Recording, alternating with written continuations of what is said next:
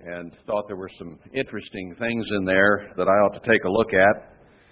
And I said, sounded good, I would do that. And then I promptly forgot about it. And yesterday afternoon, she brought it up again and said that Esther sure was interesting. So I began studying yesterday afternoon on it and last night, and began to make some very interesting connections. However, we're not going there now. Let's go instead to the book of Daniel, and I want to begin in chapter 8. Now, you may recall in the series on Babylon, we went through, I guess, really all of Daniel. Some parts of it, I think, are clearer than they used to be. Some parts are still fairly muddy. But I made some comments in going through Daniel 8 that I think seemed at that time, and perhaps even more so now, are looking like they were correct, and perhaps we're getting more corroboration as time goes on. And maybe before we're done today, we'll begin to see even more. So I want to pick it up here and preface what I have to say with this. In the 3rd year of the reign of King Belshazzar, a vision appeared to me, or Belshazzar it should be, even unto me Daniel, after that which appeared to me at the first. So he had a vision before, and here was an additional one. And I saw in a vision, and it came to pass, when I saw, that I was at Shushan the palace, which is in the province of Elam. Now, he was not at Shushan. He was only taken there in vision, so that in the dream or the vision, that was the setting, was Shushan the palace. Now, I find it quite interesting that Shushan was the Medo-Persian capital. Remember, they had destroyed Babylon and taken it captive a few years prior to this. And now Darius the Mede was ruling, and I guess, well, let's see, this was King Belshazzar, so a little later. But the Medo-Persian Empire was in charge. Now, I think I mentioned at the time, Shushan is east of the Tigris drainage, or actually in the Tigris drainage, but east of the Tigris River. On a modern-day map, Iraq and Iran have a common border along or just east of the Euphrates-Tigris drainages. Babylon is on today the Iraqi side of the border, and Shushan is in Iran. Now, this can prove very interesting as we go on. So he was taken, let's put it in modern parlance, he was taken to Iran, right along the Iraqi border. So he may have been in Iran, but he could probably look carefully, and he might look over into Iraq. They're pretty close together right there. It was in the province of Elam, which was around at that time to the east side of Turkey and even around to the north side of Turkey, and in the area today of Iran and Iraq. So I was by the river Ulai, which is a tributary of the Tigris. Then I lifted up my eyes and saw, and behold, there stood before the river a ram which had 2 horns. So here's a 2-horned ram. And the 2 horns were high, signifying power, signifying importance, as opposed to being short horns. But one was higher than the other. One was more prominent than the other.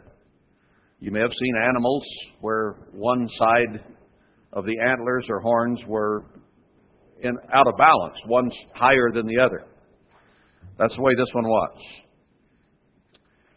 And the higher came up last. Wasn't the first to be dealt with, and it was bigger and stronger. Now I saw the ram pushing, gives the directions, westward and northward and southward. This ram was not pushing eastward. I think that this is significant because we're going to see in a little while a change in which direction an animal is pushing. Now, if this ram is set in the Middle East, in the Medo-Persian area, and this end-time prophecy projected Daniel to the palace at Shushan, that means that this prophecy very likely has to do with that area today, because Daniel is by far and away as much or more of an end-time prophecy than any other. So I think it's significant that the setting of this vision was in Iran. Okay? Now, if you were a ram in Iraq, Iran, two horns, which direction would you be pushing? Now let's consider the geopolitical scenario today. We have Iraq and we have Iran, both hotbeds of terrorism. Which directions are they pushing? They are pushing first westward. It's interesting that here, westward is mentioned first. Their primary bone of contention is with this satanic system in America today, and Britain. Israel, basically. But the U.S. and Britain, and particularly the U.S., are the leaders of Israel today. Ishmael has always, ever since ancient times, had a bone to pick with Israel. They're half-brothers. We are half-brothers. And there's enmity in the family. Peace cannot be had. And in fact, they will prevail. Didn't it say in the prophecies about Jacob? Not Jacob, but Isaac and Ishmael. All right. So this ram pushes west. Let's presume for the moment that that's toward us. Okay? And northward. They're also pushing northward. Toward what? Toward Europe. Right now, the common market and Turkey are in negotiations to let Turkey into the European common market. And Turkey is primarily an Islamic nation. So they're pushing their influence northward as well. And southward. Who is south of them that they don't like? Israel, the Jews. Now they're not pushing to the east. The east contains a lot of Islamic peoples. It contains a lot of Buddhists and Shintoists and various other religions, but they are not the object of Islamic hate in the same way that Brother Isaac is. Just not. Now, we did have some bombings, terrorist bombings in Bali in this past week, killed some people, and those are more local issues. They have to do with the politics of the area and with those who are not Islamic or who are different tribes of Islam, just like we have the Sunnis and the Shiites in Iraq who fight each other when they aren't fighting us. But their primary goal and objective, that is of all Islam, is not to the east. It is westward first, northward secondarily, and southward thirdly. So that no beast might stand before him, neither was there any that could deliver out of his hand, but he did according to his will and became great. Now, would you look upon Iraq and Iran just off the cuff as great and powerful today? Not if you're thinking in terms of military might. But that is not the only kind of power there is by any means. Oil gives power. Oil gives riches. Oil gives you great leverage in international politics. It's a very strong factor in terms of power and is getting more so day by day as the oil supply shrinks, either by using it up or by political shrinkage, which I think is the bigger shrinkage. Now, Saddam Hussein had a certain amount of power with oil, and he had a certain amount of power in even invading Kuwait. And there are very few nations who would have wished a piece of that pie. How many nations in the world can you think of who saw Saddam Hussein and the Iraqi army taking over Kuwait who would have dared intervene? Because of political repercussions over oil and dollars, because of not wanting to get embroiled in the Middle East and the military maneuverings there, because they might just get their fingers burnt. So most would not have gotten involved. He did according to his will and became great. Now, another thing Saddam Hussein did was decide that he would sell oil to Europe for euros.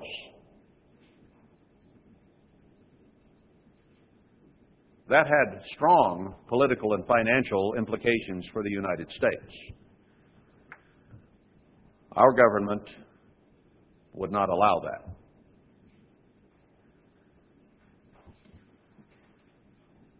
Now, a third way, and probably the strongest way, in which those countries are powerful today and can pretty much do their will and become great, is terrorism.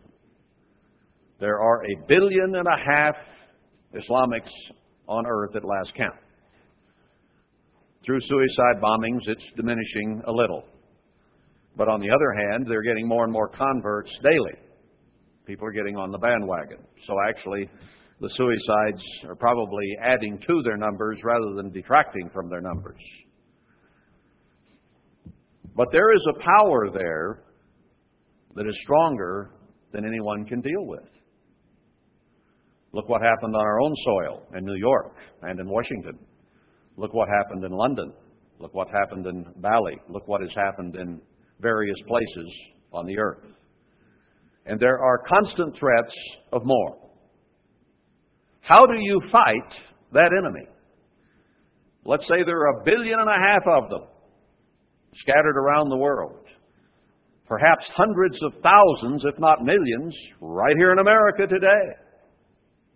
Maybe with suitcase bombs already here.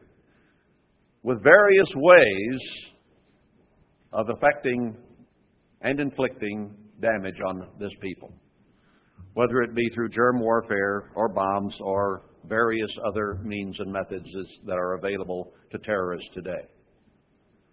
We are not safe in this country. They are not safe in Britain. We have been fighting in Afghanistan now for years. We have been fighting in Iraq for years.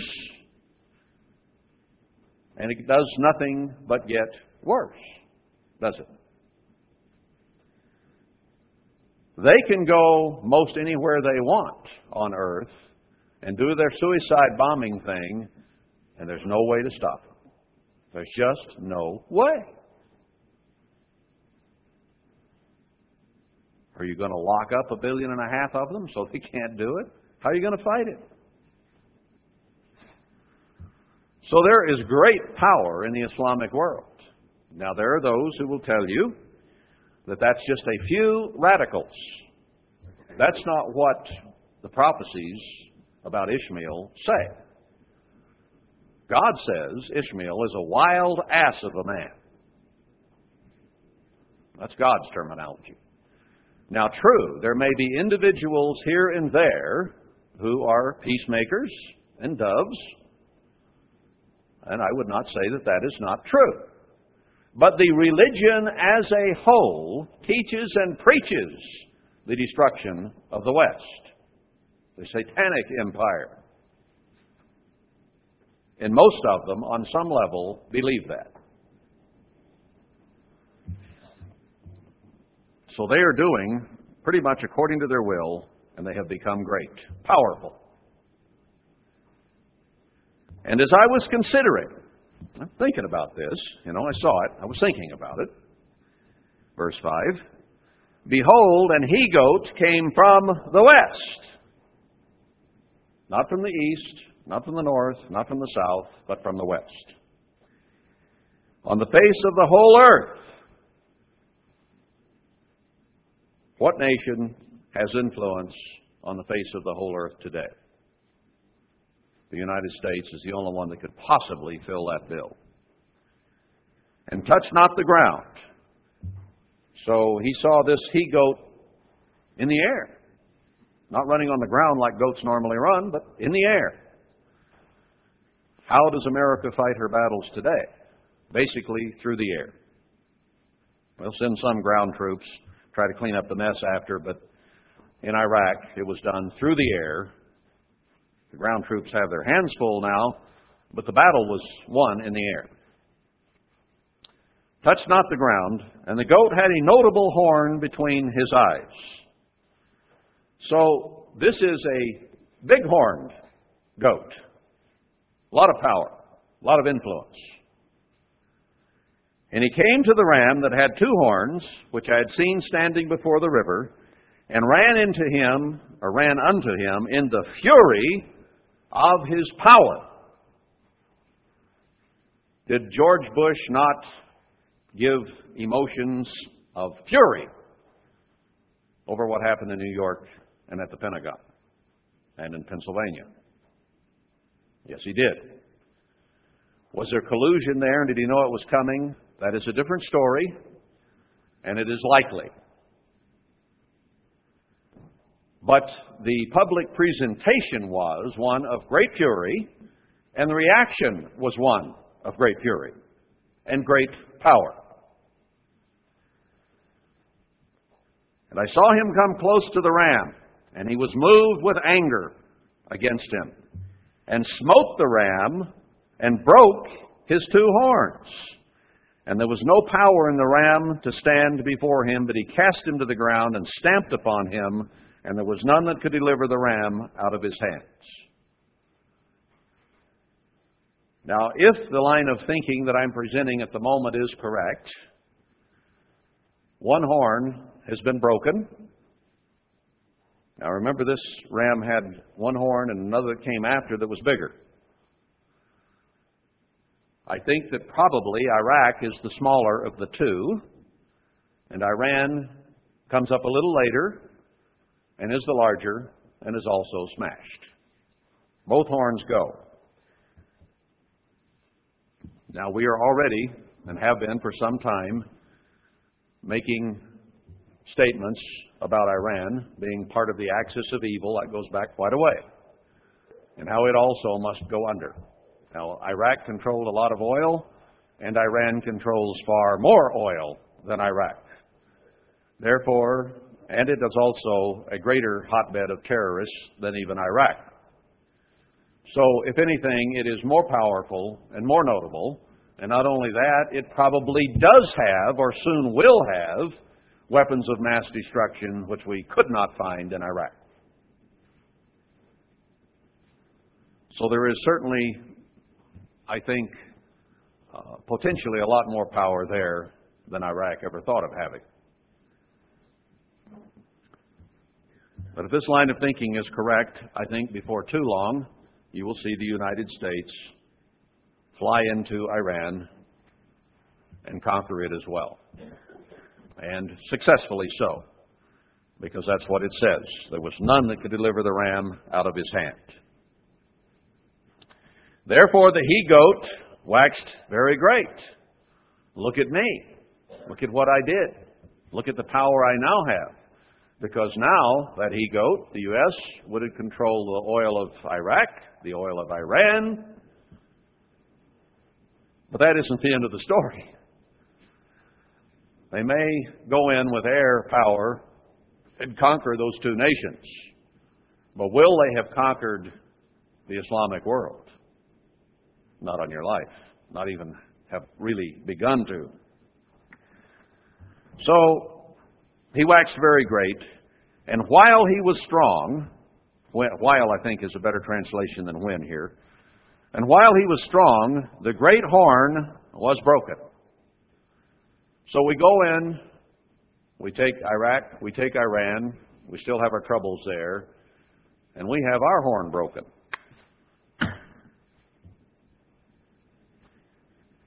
And for it, or perhaps in place of it, we'll get down to verse 22, came up four notable ones toward the four winds of heaven. Now, if the U.S. has its horn broken, its power, notice verse 22, now that being broken, whereas four stood up, for it four kingdoms shall stand up out of the nation, but not in his or its power. So something is going to survive, it appears, but it will be an amalgamation of four somethings. I'm not here to try to explain that necessarily. Maybe a couple of thoughts. Recently, the Council on Foreign Relations recommended that within 5 years we remove the Canadian and Mexican borders.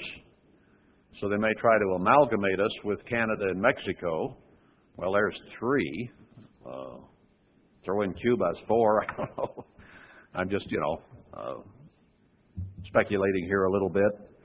Or maybe, if the U.S. is essentially destroyed, they will divide it into four pieces and put four governors there.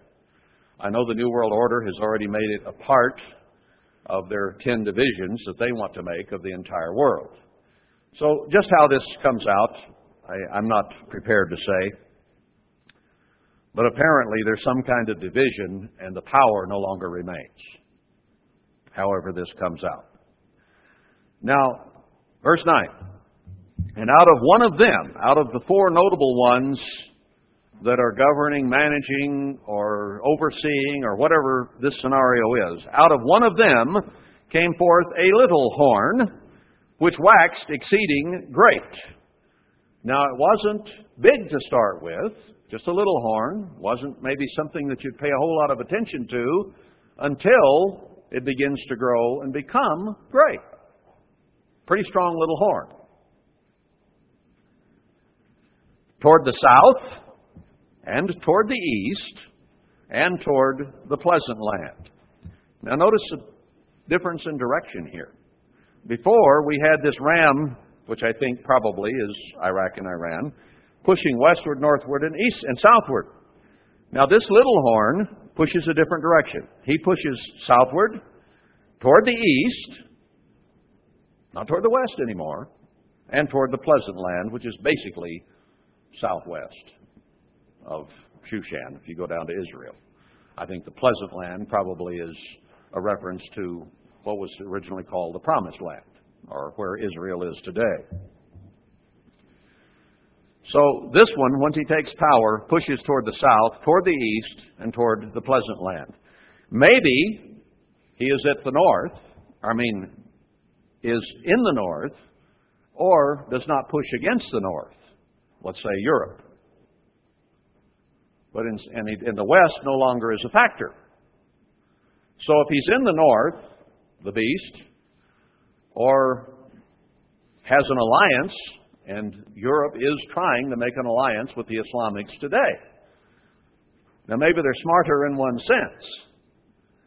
Let's bring them in and make friends of them, because after all, there are 1.5 billion of them. And wouldn't it be better if they were our friends rather than our enemies? So they're courting Turkey today, which is essentially Islamic. So the directions that this one points its power are different. Can you imagine the world without the United States being the primary power? We're coming to that soon.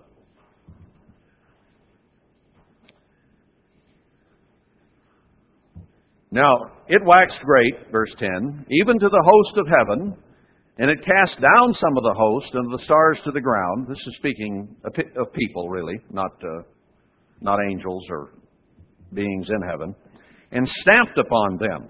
We are a part of a host which is ruled, governed, overseen from heaven. We belong to the host of heaven.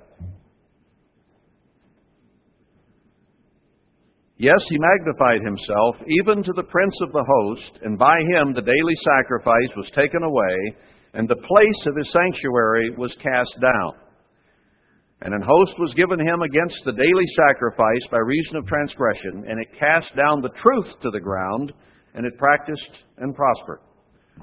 So, one of the main focuses of this little horn that comes up out of the division of 4 that occurs, if it's speaking of America, one of its main focuses is the church, the people of God. And it is given power over them. It destroys the sanctuary.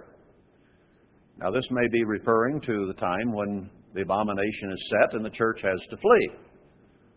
That is, the faithful remnant of the church has to flee. We won't get into all that again at this point. I covered it in that last series. Then I heard one saint speaking, and another saint said to that certain saint which spoke, How long shall be the vision concerning the daily sacrifice and the transgression of desolation to give both the sanctuary and the host to be trodden underfoot? How long will the church get stepped on, in other words? And he said to me, 2,300 days, then shall the sanctuary be cleansed. Now that could be mornings and evenings, could be 2,300 days, or it could be 1,150 days. Possible, I suppose, to explain it both ways. We don't know for sure. Using a 360-day year, which we will have soon, this could amount to 3 years, 70 days. I'm not going to get into that and try to explain it at this point. That isn't the point that I'm coming to. It isn't what I'm after. It's just how long this will be and exactly how it will go. I want to lay the background for something else. And it came to pass, when even I, Daniel, had seen the vision and sought for the meaning, then behold, there stood before me as the appearance of a man. I heard a man's voice between the banks of Ulai, which called and said, Gabriel, make this man to understand the vision. So to this point, Daniel had seen these things, but he didn't understand what it was about. So he came near where I stood, and when he came, I was afraid and fell upon my face. But he said to me, Understand, O Son of Man, for at the time of the end shall be the vision. This wasn't something that was to be played out in Daniel's lifetime or right thereafter. It was something that was to be right at the end, which is where we are now. So the vision Daniel had at Shushan was for here and today. Now, as he was speaking with me, I was in a deep sleep on my face toward the ground, but he touched me and set me upright. And he said, Behold, I will make you know what shall be in the last end of the indignation, for at the time appointed, the end shall be. So these events have to do with what will happen right at the end. The rams which you saw, having 2 horns, are the kings of Media and Persia. Now we begin to see why he was taken in the vision to Shushan. It's right there on the dividing line between Iraq and Iran, in the middle of the Medo-Persian Empire, and at the capital of it. Now they used Babylon as a secondary capital. They used Persepolis as another.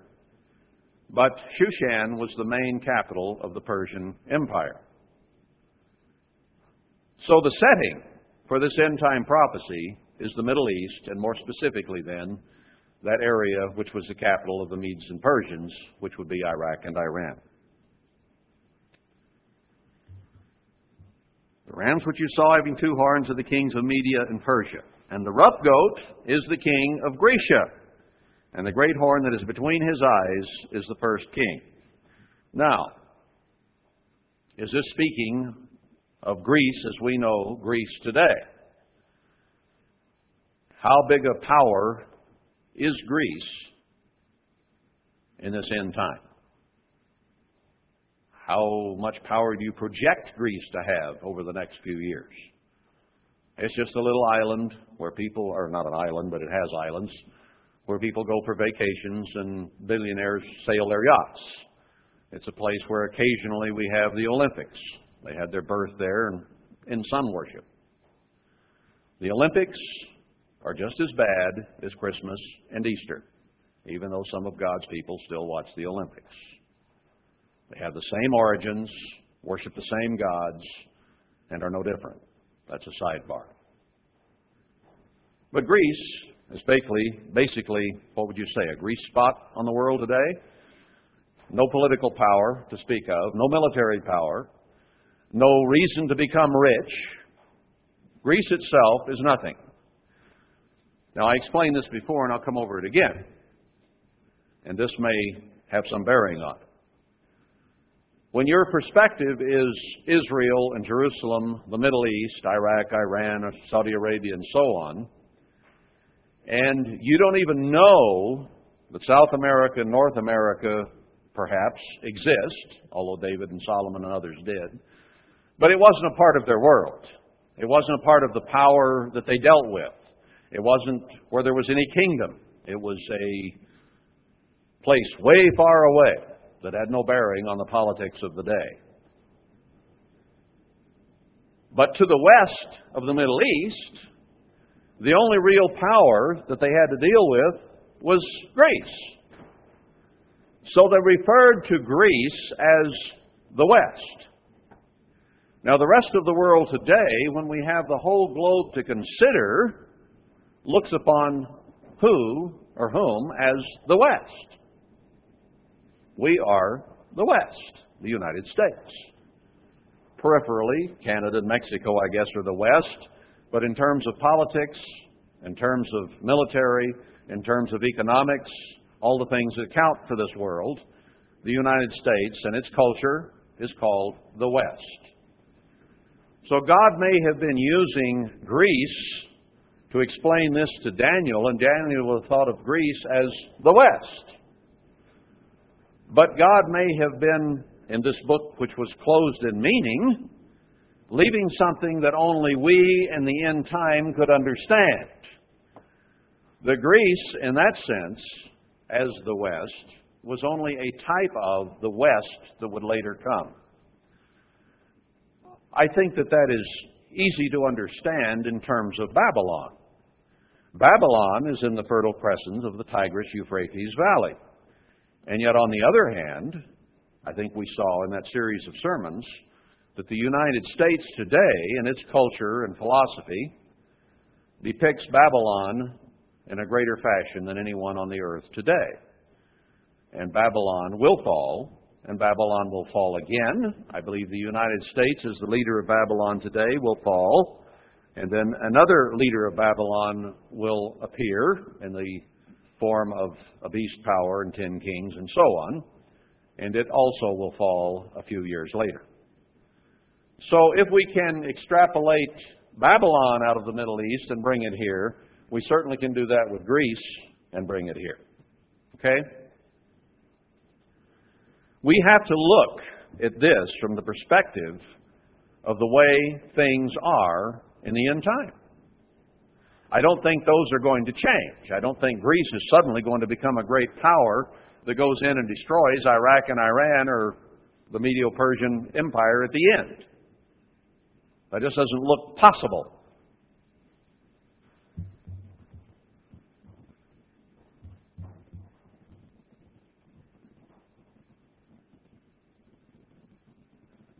Now, where was I? So the rough goat is the king of Grecia, maybe referring in a larger sense to the United States today. And the great horn that is between his eyes is the first king.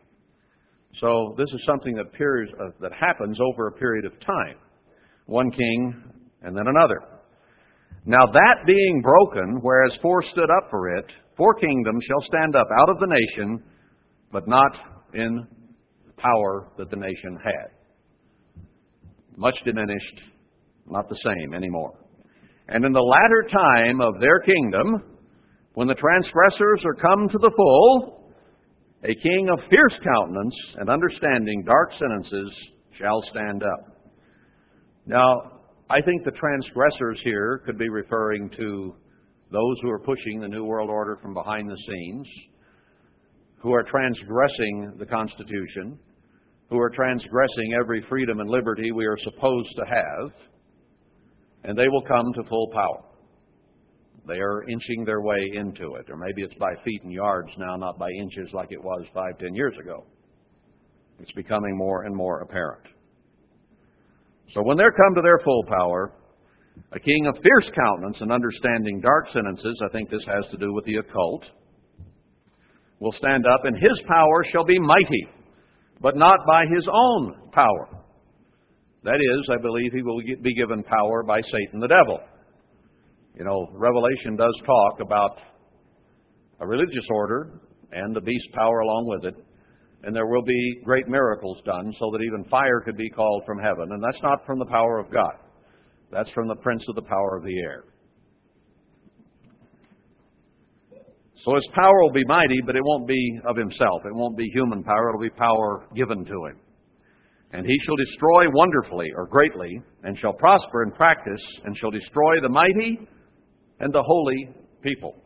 So this will come down to a battle between the holy people, the spiritual Jews, if you will, and the powers of Satan and his governments on this earth. That's what this is coming down to. And through his policy also he shall cause craft to prosper in his hand. And he shall magnify himself in his heart, great ego, and by peace shall destroy many. They're going to come in seemingly peaceful, but he will ultimately destroy many. So he does it craftily. He does it slyly. He does it subtly.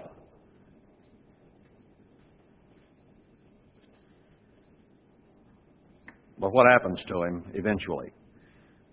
He shall also stand up against the prince of princes, but he shall be broken without hand. He will even try to stand up against God. That won't work. So he was told then that the vision of the evening and the morning is true. Wherefore shut up the vision, for it shall be for many days. And Daniel was faint-hearted and sick over the whole thing. Now, let's go back to the book of Esther.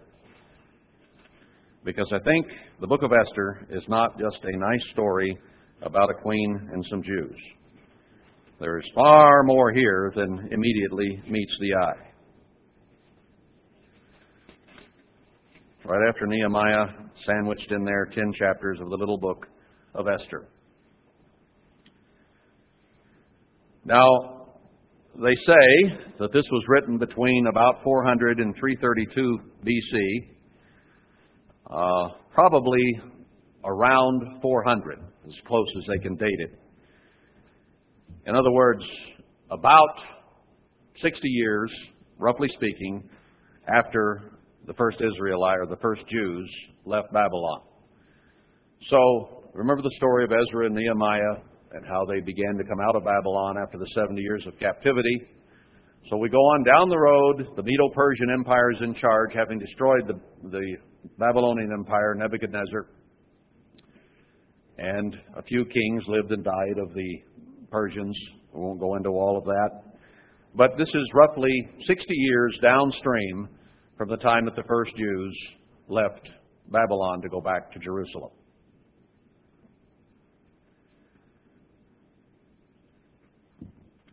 So that gives you the time setting. It came to pass in the days of Ahasuerus, the historians and archaeologists have determined to the best they can, and apparently fairly closely, that this is speaking of Ahasuerus III, and also is known in history as Xerxes. Even the Bible talks about Artaxerxes and Xerxes. Now this man reigned approximately 7.5 years before he was killed in a conspiracy. I'll comment a little more on the 7.5 years later on here. Now you may remember this story, the book of Esther, as there was a man in the kingdom of the Medes and Persians who hated Jews and tried to get all Jews killed, but Esther became queen and managed to influence the king, and the disaster and the killing of all those Jews was averted. It's a nice story. Let's get into it. Now, it came into the pass in the days of Ahasuerus, this is Ahasuerus, which reigned from India even to Ethiopia, over 127 provinces. Now, history says that he ruled over 20, 25, and 27. They can't agree exactly how many. But within those 20 to 27 that they can name as major provinces, there were smaller breakdowns. In other words, you might call the United States a province, but it has 50 smaller provinces within it. States, which have a certain sovereignty of their own. But at any rate, this was a big empire. When you consider from India on the far east, all the way down to northern Africa, this man controlled all that area. That in those days, when the king Ahasuerus sat on the throne of his kingdom, which was in Shushan the palace. Interesting. Edge of Iran, near Iraq. In the 3rd year of his reign, he made a feast to all his princes and his servants, the power of Persia and Media, the nobles and princes of the provinces being before him. So he held a huge conference with all those who had power there. So this must then have been a pretty important shenanigan going on, right? When you call in all those who have any power and political influence, it's a big deal. Why? Now, when he got them all there, what did he do? He showed the riches of his glorious kingdom and the honor of his excellent majesty many days, even 180 days. 180 days. 6 months this conference went on. That's a big deal. Now, part of the reason for this was to impress them with his power and riches. When you are trying to impress someone with your power and riches, you must have something in mind for them to do. Now, profane history tells us that this assembly was to prepare for an invasion of guess where? Greece. We just read about an invasion of Greece and the breaking of the notable horn of Greece in Daniel. Now, I've already made the allusion that that might be the United States in prophecy. We'll begin to make some connections here. That this may be more than just a nice little story about Esther saving some Jews. It may have a great deal to do with you and me. I don't see any of you asleep yet, so I'll throw that in, though. It could be you and me here. So let's consider that and think about it as we develop this story. Now, this invasion that Ahasuerus was planning of Greece did occur, and he came home licking his wounds. It failed. Even after 180 days of planning and the influencing of all these leaders to be with him. You know, he was building an alliance there is what he was doing. Trying to get all the power of the entire kingdom assembled together so that they might destroy Greece. The Medes and Persians tried that and it didn't work. Now the Medes and Persians, if you will, Iraq and Iran today, are trying to destroy America. And Iraq has already been squashed. Iran, I believe, is about to be squashed by the West, or an alliance of people with America. So his foray into Greece, the West, didn't work, nor is the one that is being mounted today by the Islamic world, particularly Iran and Iraq, going to work. They will have both their horns broken. However, Ahasuerus did not die there. His empire was not destroyed there. He just tried to fight the West and lost. The story does not end there. The Islamic world has come up against America, and Iraq has already gone under. Iran shortly will, but that doesn't mean the story has ended. Those are just the opening salvos. When rams and goats fight, it isn't usually just one or two licks. And we'll find more back and forth in Daniel 11, for instance. So it isn't over yet, even though you might have won that battle or lost that battle, you didn't lose the war. So I'm not trying to say that's the way this whole thing ends. We're not going there. What we're doing is seeing at the moment the parallel between Daniel 8 and the beginning of the book of Esther, and how, interestingly, the story is much the same. And it will develop more. Now, they'd had this 180-day conference, verse 5, and when these days were expired, the king made a feast to all the people that were present in Shushan the palace, both unto great and small, 7 days in the court of the garden of the king's palace. So they plotted and planned for 180 days, and he influenced them and got them all on his side to do this thing. So then once the plan was finished, he said, all right, let's party for 7 days. The work's done, let's celebrate, then we'll go attack.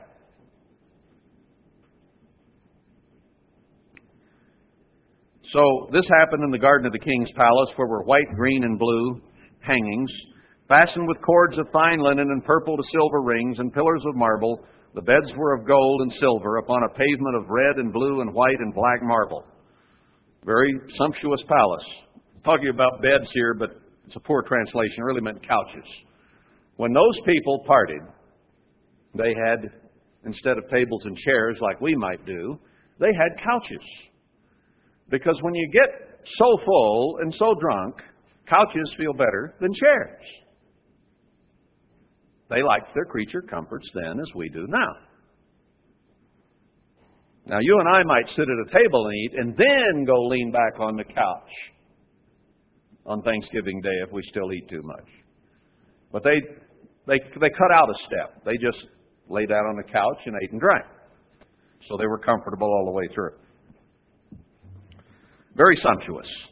And they gave them drink in vessels of gold, vessels being diverse one from another, and royal wine in abundance according to the state of the king, or according to the hand of the king. In other words, he provided the booze and the food. Kind of party you might like.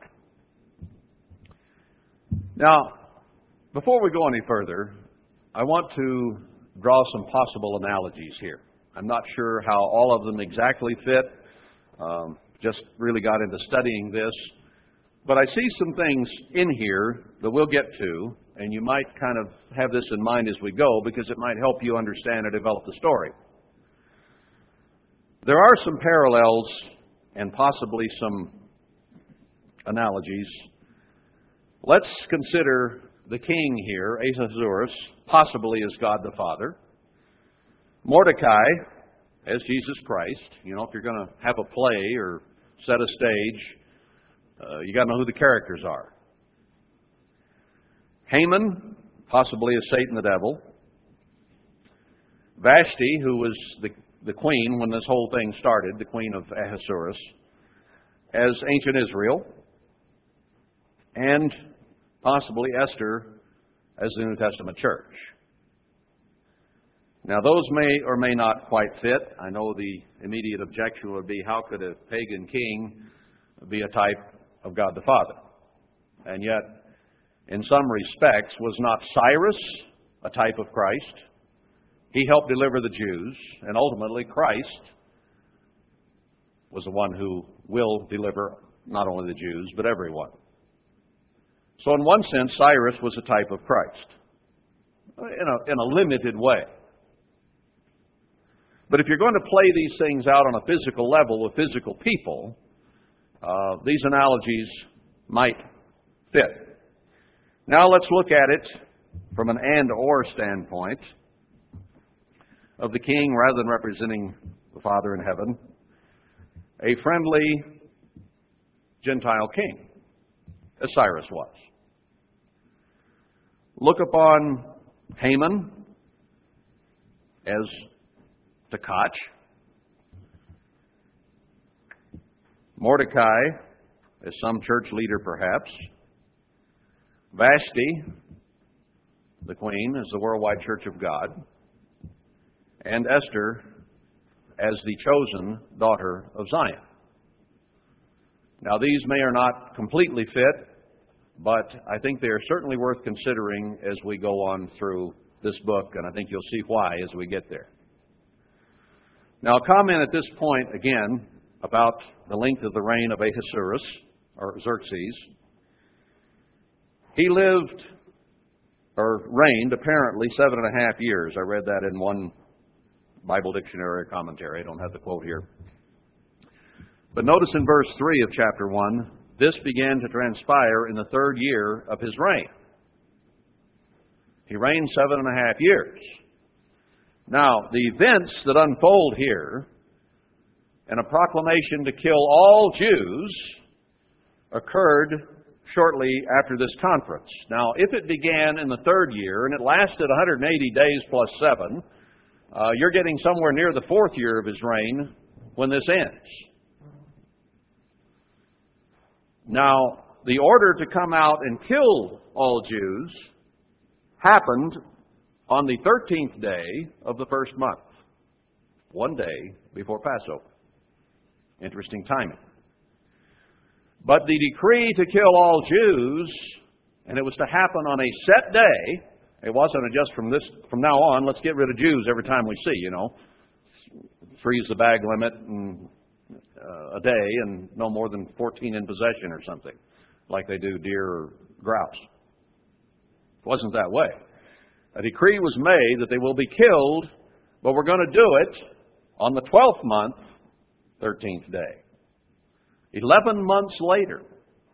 Now remember, they only had horses back then to carry the mail. And this kingdom went from Ethiopia to India.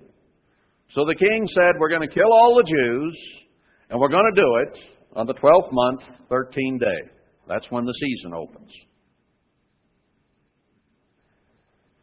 That would put it near the end, probably, of the 4th year of Ahasuerus' reign, leaving him only 3.5 years to reign. I find that to be a very interesting parallel, because I think, as we shall see, or at least consider, this book may be referring to the 3.5 years of Great Tribulation. And ironically, it works out that it probably started the beginning of the 5th year of Ahasuerus' reign, so the 5th, 6th, 7th, and a half, you got 3.5 years left from the time that the Jews were destined to be actually killed. Now, remember Daniel 8, in which, when this little thing of the ram and the goat was finished, someone came up who began to do what? Destroy the spiritual Jews, the holy people. Everything's fitting very nicely so far.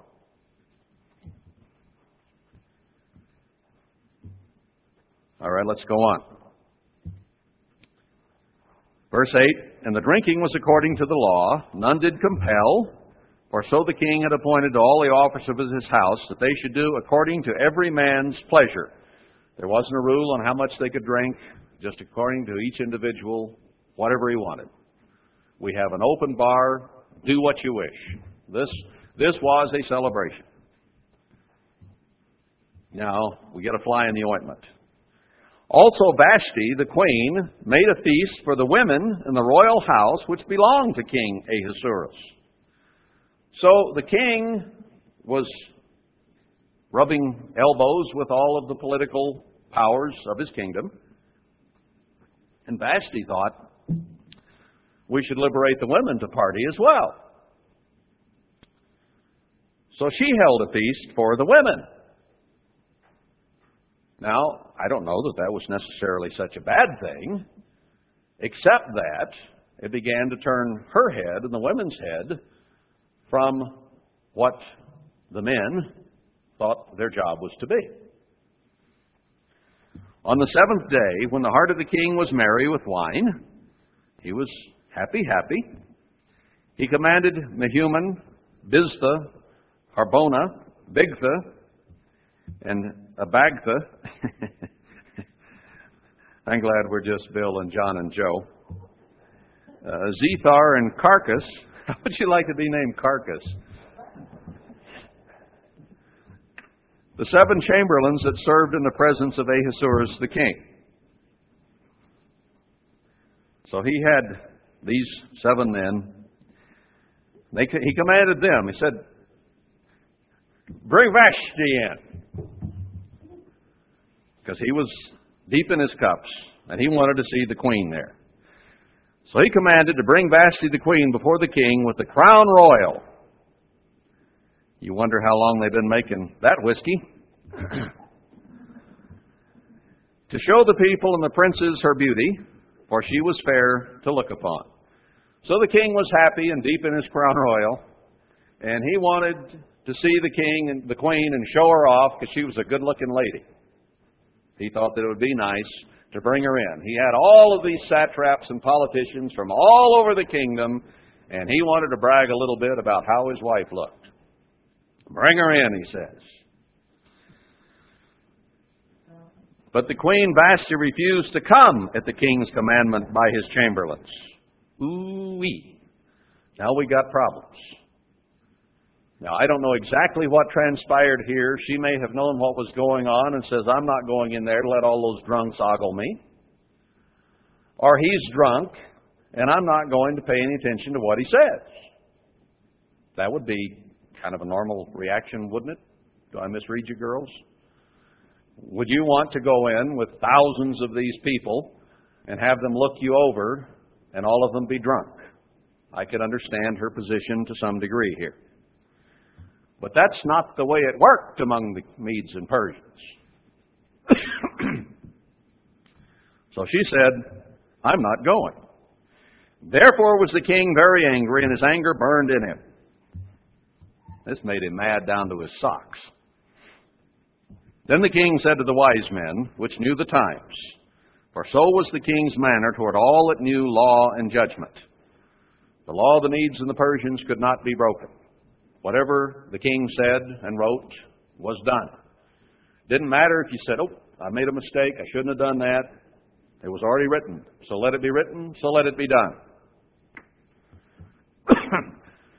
And the next to him was Karshina and Shethar and so on, the 7 princes of Persian Media, which saw the king's face. I guess the media was there as well. Wonder where that term came from. We call it the media today. Which saw the king's face and which sat the first in the kingdom. So these were the head honchos, the cabinet, if you will. What shall we do to the queen Vashti according to the law, because she has not performed the commandment of the king Ahasuerus by the chamberlains? We sent word, she didn't do it. Now what do we do to her? And Memucan answered before the king and the princes, Vashti the queen has not done wrong to the king only. She didn't just insult the king here, he said, but also to all the princes and to all the people that are in all the provinces of the king. He says this insult goes from India to Ethiopia. For this deed of the queen shall come abroad unto all women, so that they shall despise their husbands in their eyes when it shall be reported. The king Ahasuerus commanded Vashti the queen to be brought in before him, but she came not. Now, did ancient Israel do what Christ wanted? Was she responsive?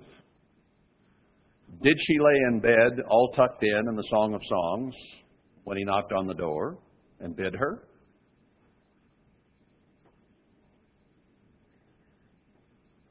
Did she go her own way?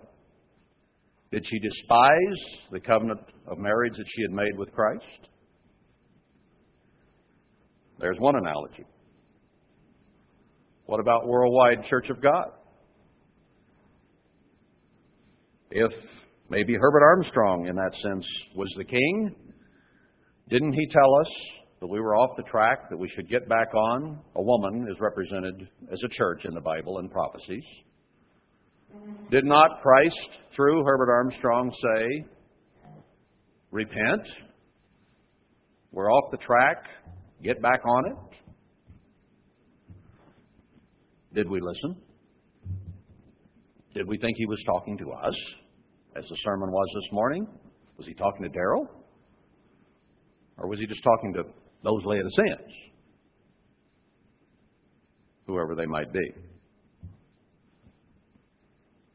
Did we heed the call from God and Jesus Christ through our human leader? We won't go into that. I think the answer is quite obvious. We'll see where this goes. Has the church despised its leadership, both physically and spiritually? Ending with Christ, our husband-to-be, and our Father in heaven. He calls, we don't come. This could spread. Verse 18, likewise shall the ladies of Persia and Media say this day unto all the king's princes which have heard of the deed of the queen, thus shall there arise too much contempt and wrath. If you can't control your wife, there won't be any controlling any woman in the kingdom, was the conclusion that he came to. If it please the king, let there go a royal commandment from him, and let it be written among the laws of the Persians and the Medes, that it be not altered, that Vashti come no more before King Ahasuerus, and let the king give her royal estate unto another that is better than she. Do we not have a situation today where God has destroyed the former temple under Herbert Armstrong, the Church of God, and is now preparing to build a latter temple under different leadership? I won't comment further on that at this point. We'll get into it more later. Now, in a larger sense, was not ancient Israel denied audience with God anymore? Did not Christ tell the Pharisees, the leaders of physical Israel at the time he was on this earth, I take the kingdom away from you and give it to someone you know not?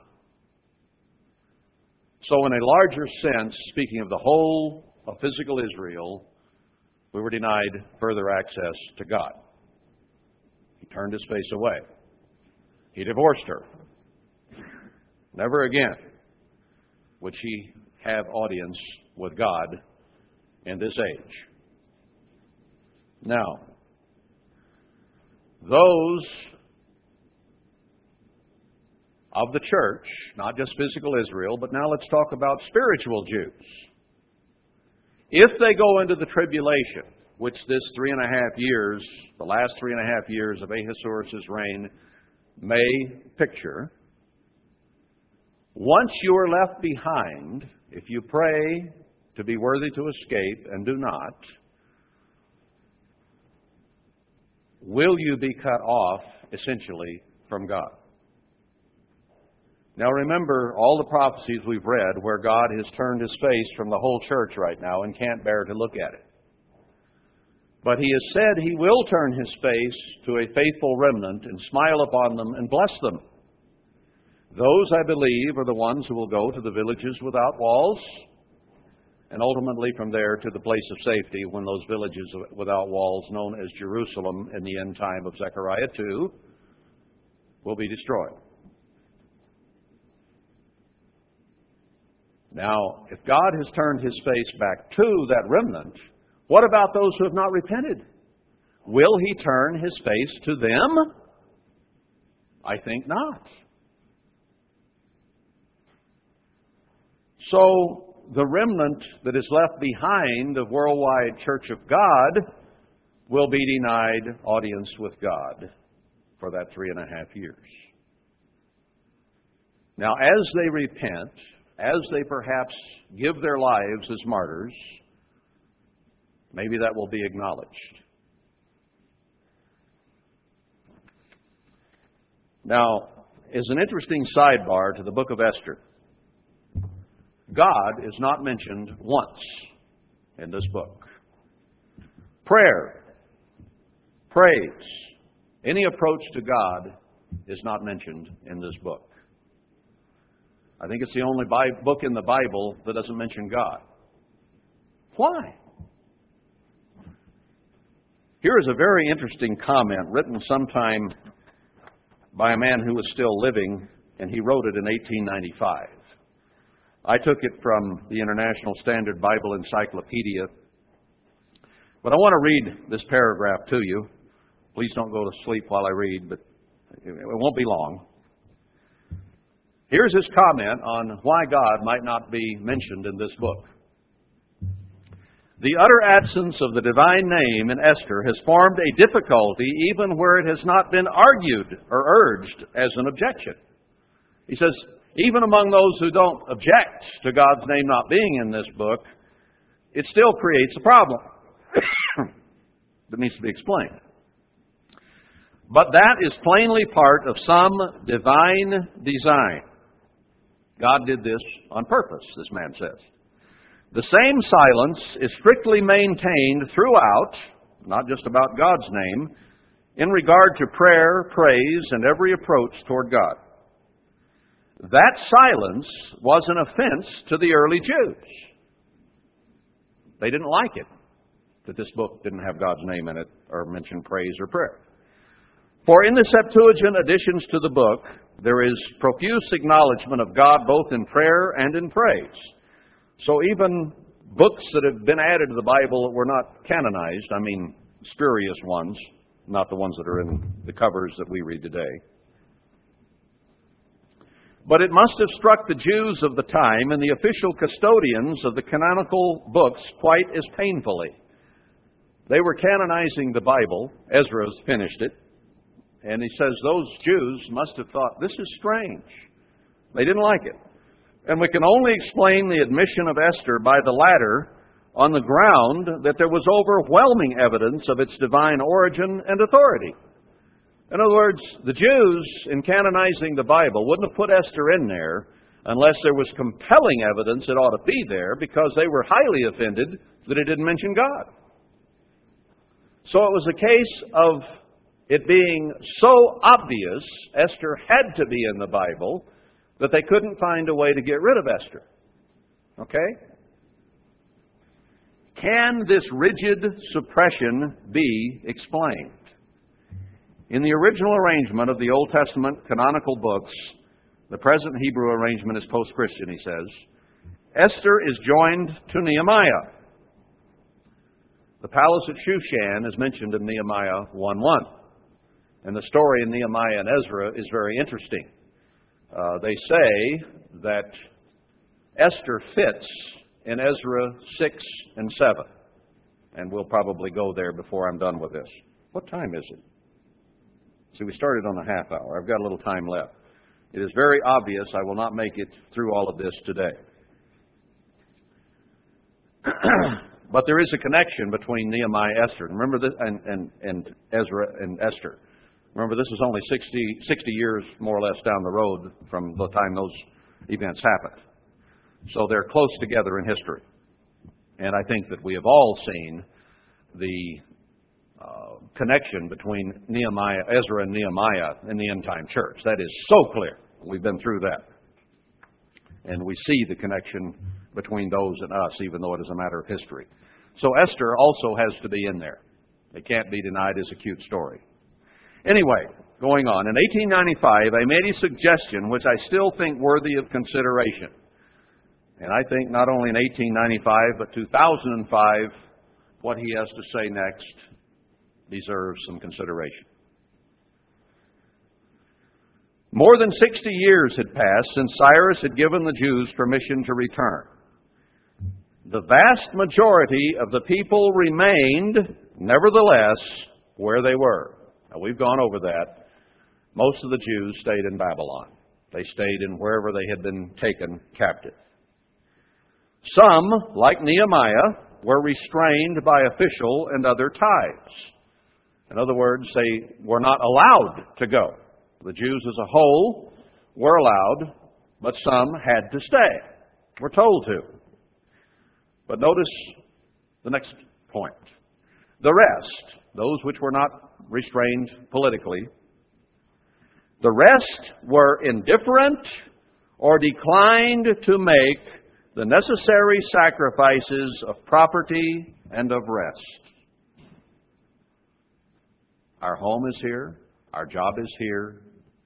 Our family's here. We're not going.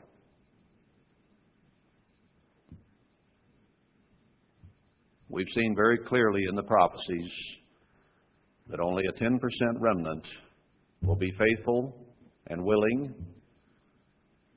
to be stirred to action and to come and work in the latter temple. The rest will be unwilling to make the necessary sacrifices of property and so on. With such as these last, this 90% remnant today, and it was a 90% then, roughly. Let's think of both as we read this. The rest were indifferent or declined. With such as these last, the history of God's work in the earth can never be associated.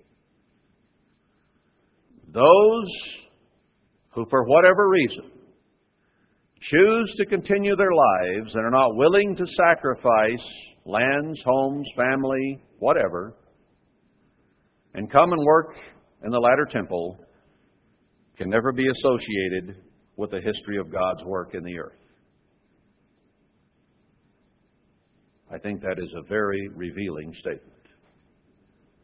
Now, some of them may repent and be part of the kingdom of God, as Zechariah shows that perhaps 30% will repent during the tribulation. But they will not be a part of the work. They will be forced to work on the Sabbath or die. They will be forced to deny God's holy days or die. So they won't be part of the work. If they choose God, they will die and not be part of the work. If they choose to go along with the beast, they will die and not be part of the work. This man is making a very clear statement with very little understanding of the end time events. He made this in 1895. Before you and I were born, or perhaps even thought of. And yet we find it true today as we approach the end. One more sentence. In His providence, in His sovereignty, and the rulership of God, in His providence, He will watch over and deliver them, but their names and His will not be bound together in the record of the labor and the waiting for the earth's salvation. Do you want to be a part of the end time work and mentioned in connection with it as part of the faithful remnant in the latter temple?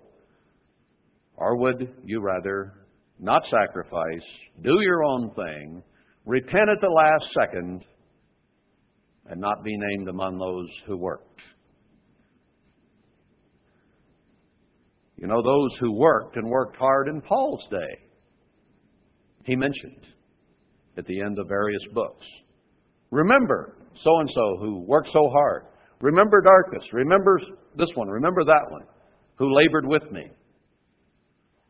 Now God will remember those who labor with Him and put forth their hand to finish the work. And by the work, I mean the building of the latter temple, and I mean the final work of warning the world in the 3.5 years, which this is probably referring to, and it can and will all fit together. I think that's a good place to stop for today. The second service of the day, and we're tired. So I'll stop there, even though it's not quite down to the time, and God willing, I'll pick that up next time I speak. So, as a parting thought, please keep the family of Billy Holmes in mind and their grief and distraught loss of a husband and father and grandfather. And I'll be leaving shortly after sundown to go to Vegas to catch the red eye down there, and look forward to seeing them early tomorrow morning. And the funeral is scheduled for late tomorrow afternoon. So please keep them in mind, and God willing, we'll see you in a few days.